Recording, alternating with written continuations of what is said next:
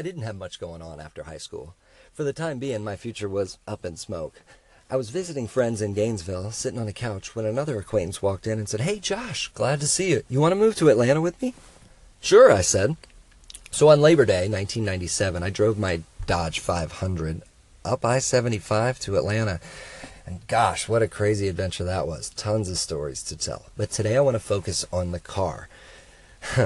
By Christmas Day, the convertible top stopped going up, which was a problem because in Atlanta, the winter is also the rainy season. On Christmas, though, I was going to drive home, back to Florida. So I got in the car, sweatshirt on, hoodie up, pulled tight, made it about an hour and a half out of town until trouble started. A little clunk clunk, a little smoke out of the back. I decided to pull off into a gas station. A highway patrolman followed behind. He said, "Boy, what's going on? You got a James Bond-like smoke screen." I said, Sir, just need some oil." "Some oil, boy?" "Yeah, yes, sir." "Well, you just watch out. Don't let it smoke too much." Back on the road I went, and sure enough, his premonition came true. About 30 minutes later, enough smoke to make Cole Trickle nervous. I decided to pull over on the side of the road, tried to restart it a few times. No dice. So I packed all my possessions into a backpack, got on the side of I-75, and stuck out my thumb. A kind nurse picked me up shortly thereafter, took me the next exit up. I used a payphone, once again 1997, to call my roommate, who had hitchhiked a few times, and I asked his advice.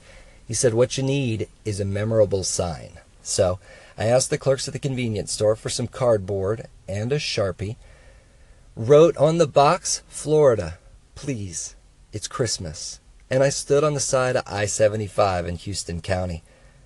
Wasn't long before somebody picked me up. This adventure's going to go on. That and more on Joshin' Around. I'm going to continue that story throughout the day, I promise. Also looking for call-ins about your worst car ever. I'm going to tell you the story about the time my mom literally burst my bubble. And we'll talk about the best combo to order at the drive-thru restaurant. It is a beautiful day. I hope you're loving it in your world. Here we go. Hey Josh, it's Jen here from Boss Babe Philosophy. Actually, I hope you're called Josh. I just assumed that from the title of your show. But I wanted to call in and say thank you so much for favoriting my station. I really appreciate it, and for listening in.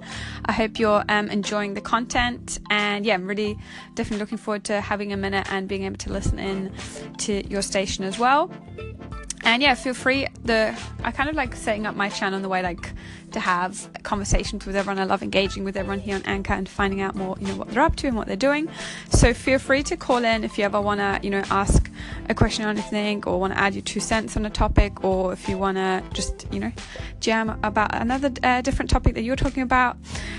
Always happy to connect. And hopefully we'll speak soon and have a great start to your week. Typically, they say not to make assumptions because of a very rude cliche, but in this case, 100% right. That is my name. I appreciate you calling in, Jen. Always welcome, as is anyone else. Yes, no matter what the subject we're talking about, I'd like to hear you spill the beans. Let's take some more calls whenever you're ready. In Georgia, a little spot where young men and young women go to experience their first little taste of the nightlife. It was also the first place I went to experience big city radio. When new music dropped in Atlanta in the late 90s, it was fresh, it was hot, spanking new. In fact, I moved home to Orlando, and it was probably 2 years until they stopped claiming this music was new that I already heard in Atlanta. My favorite station, though, was one of the many college stations. It was Album 88. Played a ton of great music, but my favorite bit was at night they had a show called Ambient Noise on Album 88. I encourage a few more stations like that here on Anchor. Please give the people what they want. Hey, this is Althea from Wove Ministries. I just wanted to just call in and give a shout out to you. Josh, I love your station. I love what you're talking about. I love talking about, we're talking about the old school cars and everything. I think my worst car, or the worst car that I experienced having, was a yellow Canary. I think it was a Cavalier or something. It was ugly as heck, and the motor was, the muffler was messed up. And so, yeah, that was a really bad car. But anyway, just wanted to send a shout out to you. Thank you so much for connecting with me, and keep doing what you're doing. God bless. Thanks for the call-in, and if you're currently driving your worst car ever, do listen to Wove Inspiration, because inspiration's exactly what you're going to need to get from point A to point B. As for that Chevrolet Cavalier, if it was between 1982 and 1988, this was one of several General Motors J cars branded under many names. There was the Cavalier, the Buick Skyhawk, Oldsmobile Forenza, and the Pontiac J2000. But my favorite was the Cadillac Cimarron. If you had the unfortunate pleasure of driving a Cimarron, I'm sorry. You paid too much for way too little. One of the worst cars ever made, no matter what its name. Wove, I'm sorry you had to push something like that. But it's over now.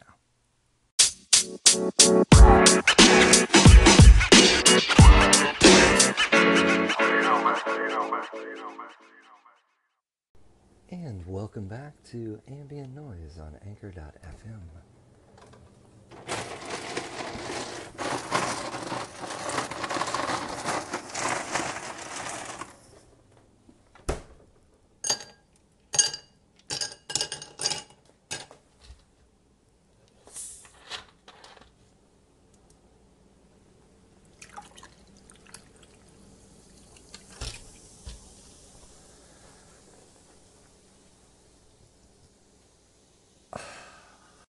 So there I stood with my sign that said, "Florida, please, it's Christmas." And while I told you I did get picked up, it didn't happen right away. A number of cars passed. I probably stood there about an hour. The toughest, though, was a Cadillac, an actual Cadillac. And it passed in all its glory with Brevard County plates. "You're going right there. Let me just ride in the trunk," I thought, as they sped up and eased onto the interstate. Well, not too long after, my angel of the day appeared. I forget his name, but I do remember he drove a General Motors J-Series car, I believe. I got into it. He took me back to his house. He told me on the way, "Get in." I guess I should have said this first. He stopped, looked at me and said, "Hey, you're going to Florida?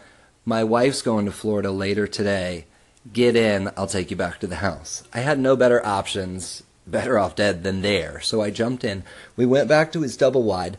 And as I said, it was Christmas Day. He had a kid, so the place was littered with country Christmas. There was wrappings everywhere, piles of toys here and there, and the kid was kind of nappily playing with something.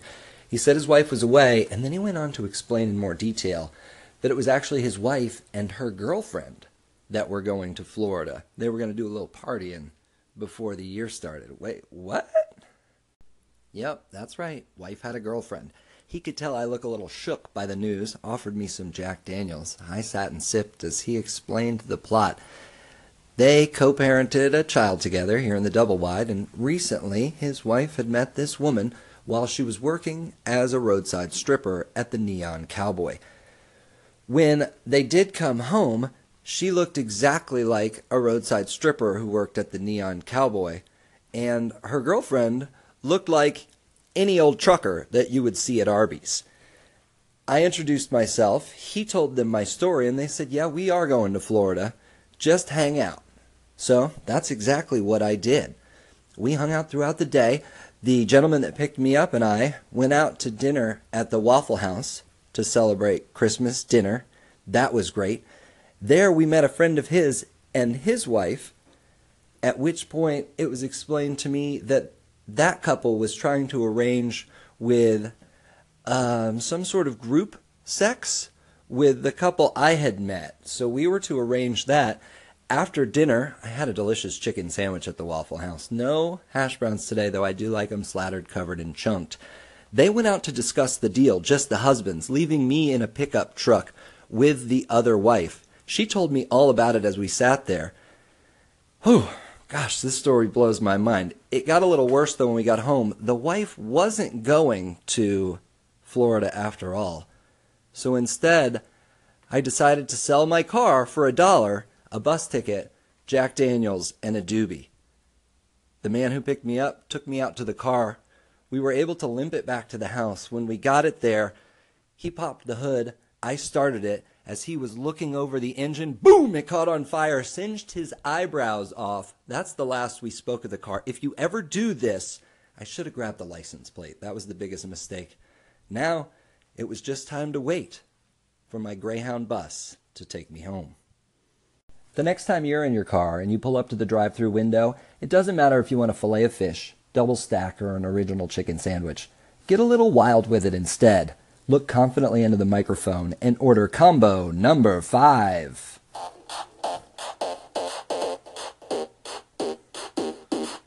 My son went to a birthday party over the weekend and came home with a goodie bag. One of the things in the goodie bag was a big balloon that you attach a rubber band to. It becomes a little punching bag game. I had one of these as a kid. I remember blowing it up, attaching the rubber band, and I started using it. Having a ton of fun. My mom said, "Moose, what's that noise?" "Mom, it's this really fun game." And that's when she popped my balloon with a cigarette. Hey Josh, it's your girl Miss Eileen. I had to call in on your topic about worst cars. Well, for me personally, I always got lucky and I had good, reliable cars for the most part. But my daughter had a BMW. In fact, it was the car she had before the current one she has now, which is a Jeep. But this BMW was a 2-seater, and it was like just pretty. And that was it. We live in Philadelphia, like right now, snow, sleet, and all that. That car sucked. You couldn't even drive it. It was like driving on bald tires. It was low to the ground, so every little pothole or bump in the road was like a major event. And replacing the tires were like $300 a piece. So glad she got rid of that BMW. Uh-oh. This doesn't sound good for the BMW sponsorship I've been working on. But tell me more. Hey Josh, it's your girl Miss Eileen. I had to call in on your topic about worst cars. Well, for me personally, I always got lucky and I had good, reliable cars for the most part. But my daughter had a BMW. In fact, it was the car she had before the current one she has now, which is a Jeep. But this BMW was a 2-seater, and it was like just pretty. And that was it. We live in Philadelphia, like right now, snow, sleet, and all that. That car sucked. You couldn't even drive it. It was like driving on bald tires. It was low to the ground, so every little pothole or bump in the road was like a major event. And replacing the tires were like $300 a piece. So glad she got rid of that BMW. Eileen, as much as I hate to hear you trashing BMW like that, you're not wrong. Reliability's often been a problem with those cars. I know I drove an E36. I loved it. People drove the E30. That's the car that collectors swear by. I'm sorry that you had bad luck. It's the ultimate driving experience. It can also be your mechanic's dreams come true. My mechanic for my 3 Series drove a Ferrari. Yeah, who's the sucker there? So there I was with the sun going down on Christmas Day. My new friend had driven me to the bus station. I had the bottle of Jack Daniels, tried to quickly become a member of the Doobie Brothers behind a Chevy van, to mixed results. I said my goodbyes and got on the bus. If you've ever taken a Greyhound, it makes many stops in small towns you've never heard of before. I would sip the Jack Daniels. Well, I would pound it at this point.